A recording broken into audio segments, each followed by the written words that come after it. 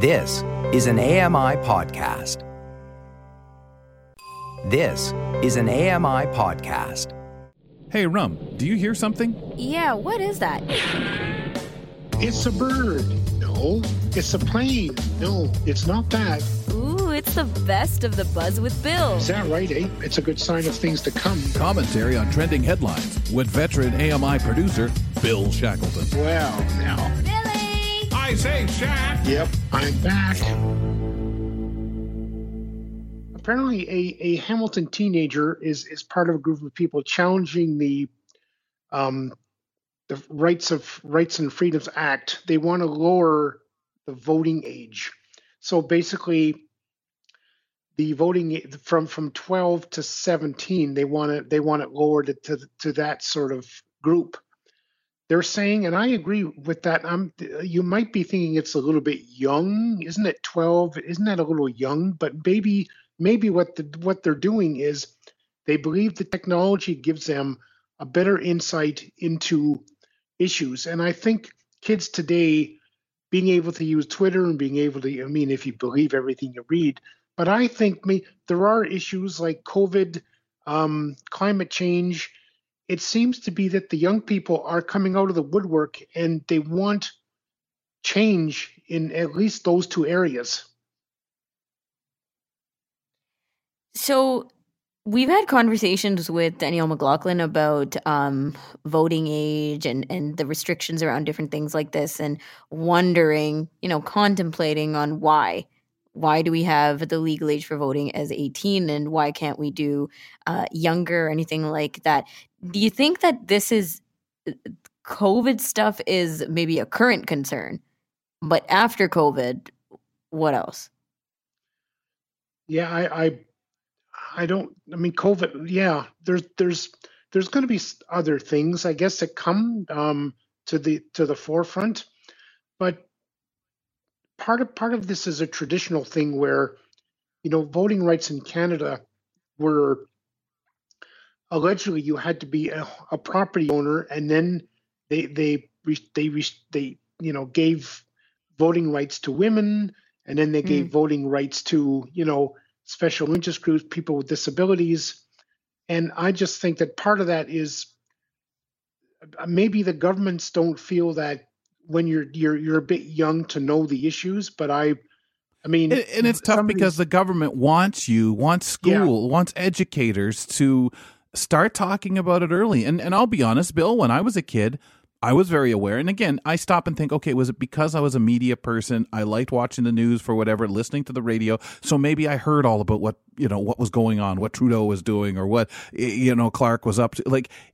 And again, was I that deeply interested? But I felt, and I'm not sure where it came from, that I had an obligation as a person living in Canada to know about the political people, what was going on, and to be ready to vote even when I was too young. Well, and of course that was more than I knew. When my parents said so and so lost his seat, I said, how can they lose their seat? Somebody tossed him out of his chair. Yeah, I didn't know what that meant. Right.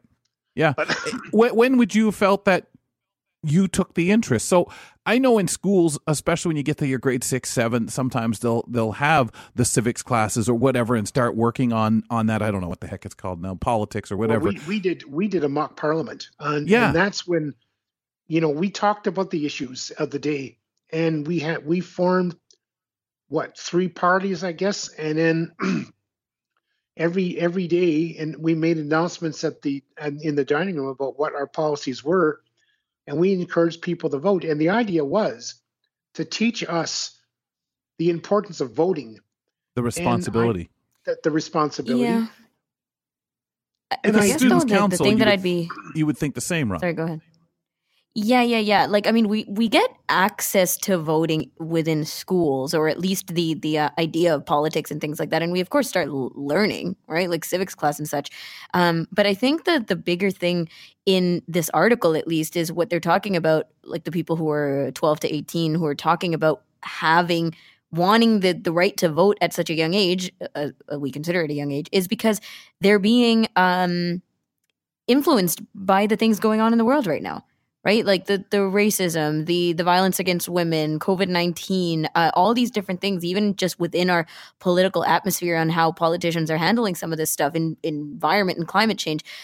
Young people are really, really showing up and feeling frustrated as well as everybody else. But the problem is they don't get a vote. No, and I would submit to you that if we look to the 1920s, 40s, and so on, young people knew as well because parents were so active that way, and you sat around the table and you listened to the news and you were told by dad, whether your allegiance was to who mom and dad vote, well, not mom, but dad voted for, you had that knowledge. You spoke of, teachers talked about, oh, this Pearson government or whatever it might have been. I think there was far more of that. Now we've gotten into this. There's so much to distract people, but also I want to vote for the right person. Okay, well, get informed, but also accept they're not going to do everything right for you. They are going to make, quote, mistakes, unquote. They are going to break, quote, promises they've made, unquote. It's the nature of, and I know a lot of time people say, well, what's the lesser of evils? And I'm not sure we should look at our political people that way. But I think we also need to be realistic and teach that in getting ourselves informed. And maybe that's why so many people get this, well, why bother? Because they're still striving for the perfect candidate. That's right. It will be interesting to see how this turns out. The one thing about the article that was interesting is they're challenging at the provincial level, and then I don't know why they would do that when it's federal, but maybe somebody else does.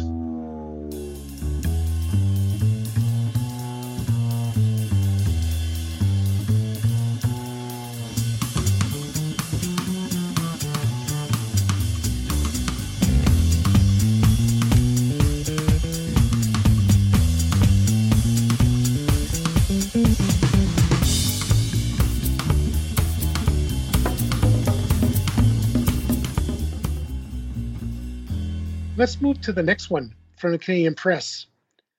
So basically, catalogs are making, well, they haven't made a big comeback. They're still with us. And you might have thought that, because of the digital age, you might have thought that they would go by the wayside. Coupled with the fact that the U.S. Postal Service has put a hefty tax on those people the retailers that send catalogs, partially because of they're hard to handle. They take up more space, and it's just they involve more sort of hands-on to get them into the mailbox or whatever, or to print them. But there's something about these catalogs, and when you think of, one of the factors is that Apple has, you can turn your advertising off on your phone, and you can, so basically it has made advertising much more difficult for advertisers to use the digital environment. A lot of people can't use the internet.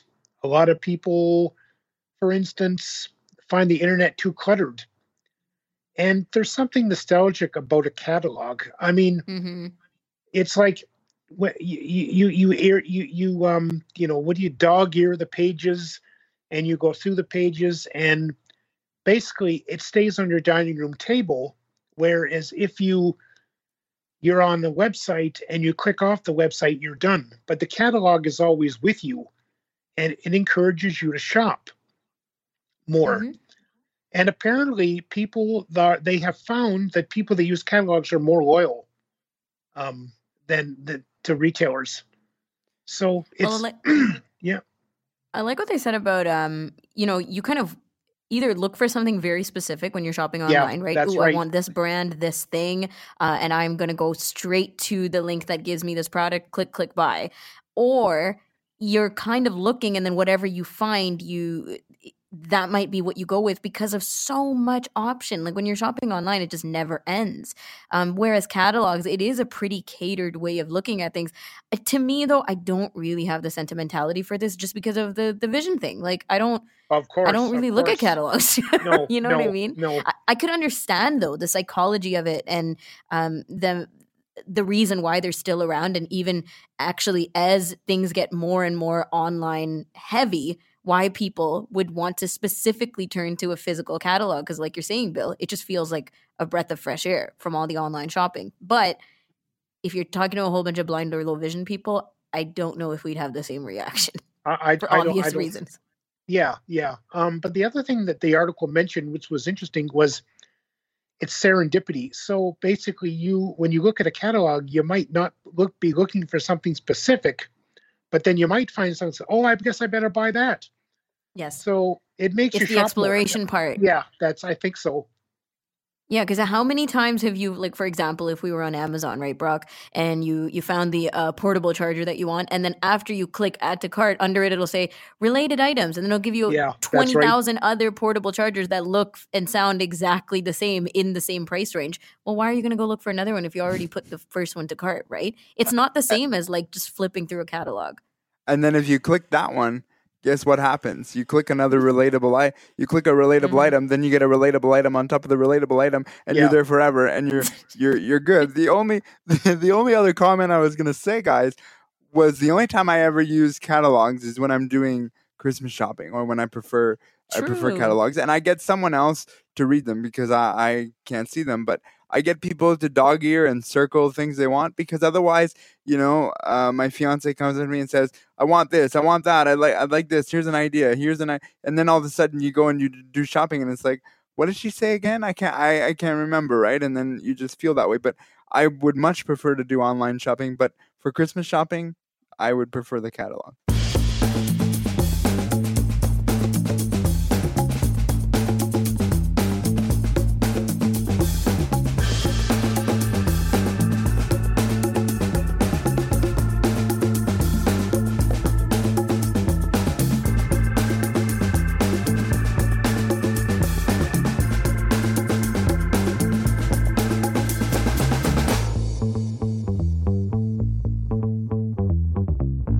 This is an interesting one.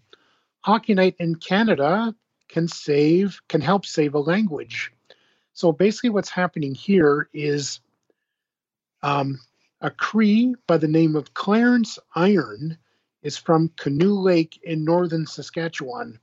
And basically what's happening here is he's going to be calling 6 NHL games next month, and in Cree, which is going to be interesting to see how it sounds, what it actually sounds like. And basically, the Sports Network and the Aboriginal Network are going to carry these games. So I wanted to talk a little bit about this guy. First of all, he feels that the Cree language is being lost. So he thinks that, people that are into hockey will tune in and maybe capture some of the, the magic that this language has. So this guy grew up in a residential school, and apparently the only way he could keep up with it, is to talk with his classmates in secret. This would end to himself in secret, because people would, make fun of him. So basically, he used to stand by the rink while they played hockey and call the play-by-play. And that's how we got interested in being a broadcaster. And he has also called games for Rogers Hometown Hockey. And of course, I know what that is. So I'll be interested to see how that actually works. This is I think that it's an interesting take, because Hockey Night in Canada, this isn't the first time they have, broadcasted in different languages. The first one, it's not. Was Punjabi, and then they were going to do a few other ones, which was canceled due to the pandemic, and they haven't done it again since. So I love the fact that Hockey Night in Canada is the platform that steps forward and says, we're going to do this, because I think it's all these languages, a lot of people don't know even are a thing. So to broadcast it as a part of a national broadcast really gets the exposure where it should be for the broadcast. And you wonder how many people don't even know what Cree is. I mean, you're right. That's the thing. Yeah, and honestly, like I see a lot of love in an initiative like this and an article like this too. Just hearing straight from him because this is one of the ways to bridge the gap, right? Like he is, Yeah. stepping up and saying, "Yeah, I went to residential school. Yeah, I had to talk to myself in Cree and people around me in secret because, and I'm sure Billy, the consequences were more than just people making fun of him. Like we Oh know yeah, how absolutely. serious and devastating the experiences in residential school was, but." They're taking a long-lived tradition like Hockey Night in Canada, Canadian and potentially non-indigenous. Like this is not something that we look at and say, yeah, this I associate with indigenous cultures, but they're taking it and they're putting Cree into it. And I think that this is a huge step. Like it's a huge step in the bigger picture for the truth and reconciliation that we've been talking about over and over again for the past year or so. It's so incredible. I think that this is going to leave a tiny but very, very powerful mark. And the other thing I think is important that he's basically saying you can do it. I mean, he did it. So I think he's promoting not only himself, of course, but the idea that you can do if if you want to do it, and hopefully people, indigenous people, will realize and understand that they have a talent and that they can use this and pursue their own dreams, basically. Absolutely. And just like the making space, like we don't have to tighten the circle where people feel left out of it, and those people being the indigenous people of Canada, right? Like this is an example of people, us, stepping aside and saying, okay, let's welcome back the people who basically created the circle back into it. I just think it's an incredible initiative.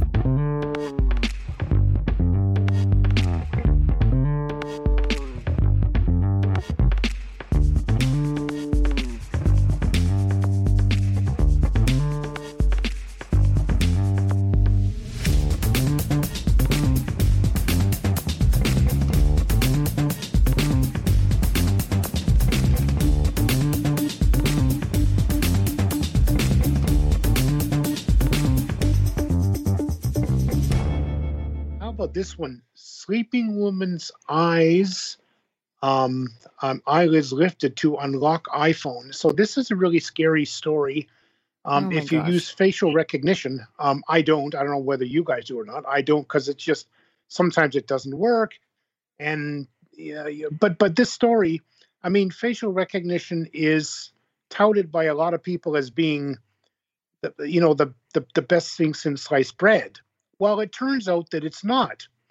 In China, what happened was a woman was asleep in a hospital, and her ex-boyfriend went in and basically took her hand, touched the screen to unlock it, and then use her facial ID to actually unlock the phone. And basically, he stole $25,000. And moral of the story is this really? I mean, facial recognition has to be improved. I mean, why not use a passcode so that can't happen? But apparently, it took them a couple of years to find out, and the woman's getting her money back, but not all of it. So here's the thing, too, right? Yeah, and with all of these different things that come up, Billy, the first thing we think of is what? Convenient, right? That was the same thing with other biometrics like fingerprint scanning, now with facial recognition, all kinds of stuff. We're thinking, okay, it's secure, but it's still convenient. So we don't have to unlock our phones with swipe anymore. This is more secure than that. But we think it's a nice, and as it continues to get more secure, it still continues to stay convenient. But then you hear shocking and terrifying stories like this, and you're like, oh no. But my question is, you said you don't use facial recognition anyway, but to you, Brocky, if you do, I don't know. But would this be enough of a scare, like reading a story like this in the news, for you to disable facial recognition and go back to just using PIN? Okay. Yeah. I would. Yes. Go ahead. Yes, I do use a facial recognition. And the first thing that came to my mind was I want to know how, what is this person doing that I'm not do, like, because when I'm using facial recognition, like, I'm doing like the moving the phone around to try to get it in the right angle, and this guy was able to just like get it while she was sleeping. Like, I don't understand. Like, even when I have my glasses off, and for those of you that don't know, I wear glasses, it doesn't work because I did it with my glasses on. And I always think to myself, I have the same pair of eyes. Like, what happened there? I don't get it. But I struggle so hard getting into work anyway that this is surprising to me, really. Well, I think what she I guess her eyelids twitched enough to enable him to unlock it. I mean, Of course. yeah. Okay, so there's this feature, right, where I can't even remember off the top of my head what it's called, but it's where it's you turn off the focus so that you don't have to be hyper paying attention to where you're looking in order for the phone to unlock. Like, as long as you have your face towards the phone, even if your eyes are not necessarily open completely or looking right at the sensor, it'll still detect that this is your face and unlock your phone for you. And this is really helpful in cases of low vision and blindness because you're not sure if you're looking right at the That's sensor. true. That's Exactly. So you turn this feature on or off, I guess, whatever the right way to do it is. And then stuff like this happens where someone's able to unlock your phone without you even recognizing sometimes. Holy true. crap. Yeah, that's right. I was just, so go ahead, Bill. Manufacturers, I think, have to make it more. Maybe that you can only do it when you're awake. So I guess there are things they have to do to make this this safe. A lot more safer than it is. Yeah, and it said that, like, right at the end of the article, that manufacturers should be making sure that people are conscious to be using biometrics. Yeah, like, isn't that a given? Yeah. Come on.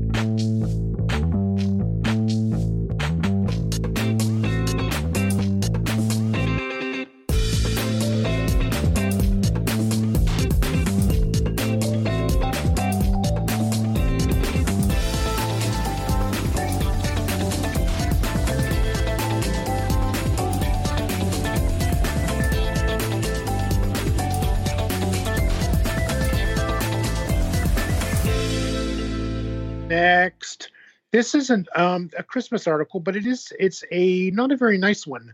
Apparently, an Italian Roman Catholic diocese bishop basically has come under the gun for basically telling parishioners that Santa Claus doesn't exist.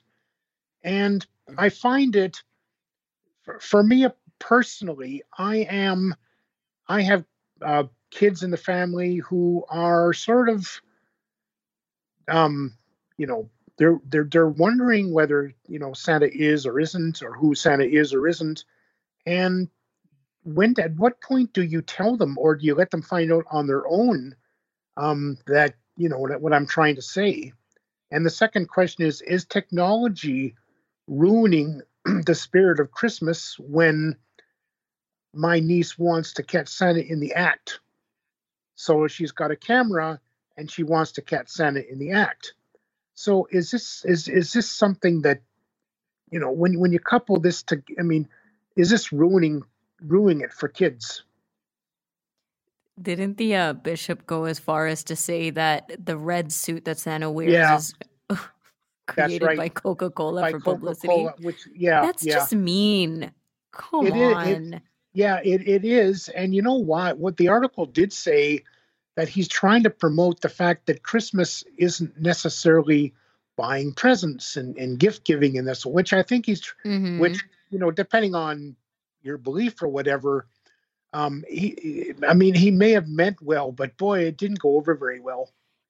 Yeah, and I honestly, I'm so curious as to what Danielle McLaughlin would say about this, because she's really made me, step outside of my own shoes and think, okay, freedom of expression, right? Like, you're allowed to say whatever you want, honestly, and your religious beliefs are what they are, and it's not the bishop's responsibility to make sure that the quote illusion of Santa Claus is present for the kids until whoever decides, the kids or the parents of the kids themselves, decide that it's time for kids to know that Santa's not real. But it doesn't sit well, because it seems really cruel. And all these parents were really upset about it. Yeah, absolutely. I still can't stop laughing about the red suit, though. But I know. But here's the thing: it's the spirit of Christmas. Like I'm almost 31 years old, and I still love getting gifts labeled with Santa on it. To me, it's always been, growing up as a kid, it's the spirit of Christmas, the spirit of Santa, etc. And I get, even though I know the truth and all that, it's still the spirit of Christmas in and of itself. And if it's alive in your heart, then it's fine. But for someone to come right out and say that the suit was, made by Coca-Cola, like, come on, it's a bit much. Yeah. Maybe parents have to be really innovative to work to make, because how Santa is not going to come down the chimney. So parents have to be. They really have to dress up, or someone else has, so the kid doesn't recognize who they are. So I guess it might become more of a challenge to keep this thing a secret, to keep it alive as long as they want to, as long as they think they should.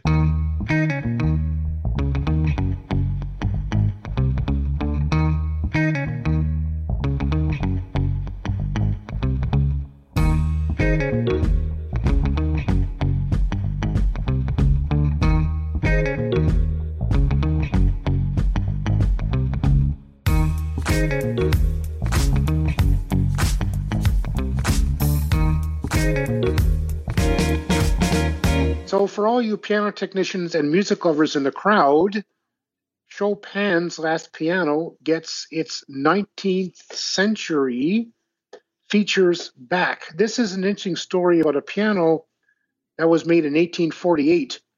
And it was the last piano Chopin ever played before his death. Yeah. Would you like to get your hands on that as a former piano tuner, Bill? Oh, boy. And what's going on there is a guy in Texas that is restoring it. So in 1849, basically after he died, he donated it to a friend who donated it to his sister. So it's been sitting in the museum, the Chopin Museum in Warsaw. In the 1950s, they did a renovation on it.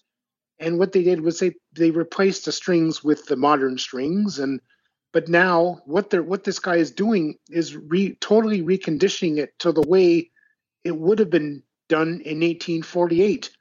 And for anybody what's the thing going to sound like? I mean, it's really, Well, even to think of when the restoration or the work that was done on it in the 1950s, it's 110 years old at that point. And to now move past that time, we're still, a couple of decades from it being 200 years old, but not that far by about, 18 years. So 17 years. So to me, that's amazing when we think, let's go backwards now and restore this to the way and to the sound it would have had in 1848.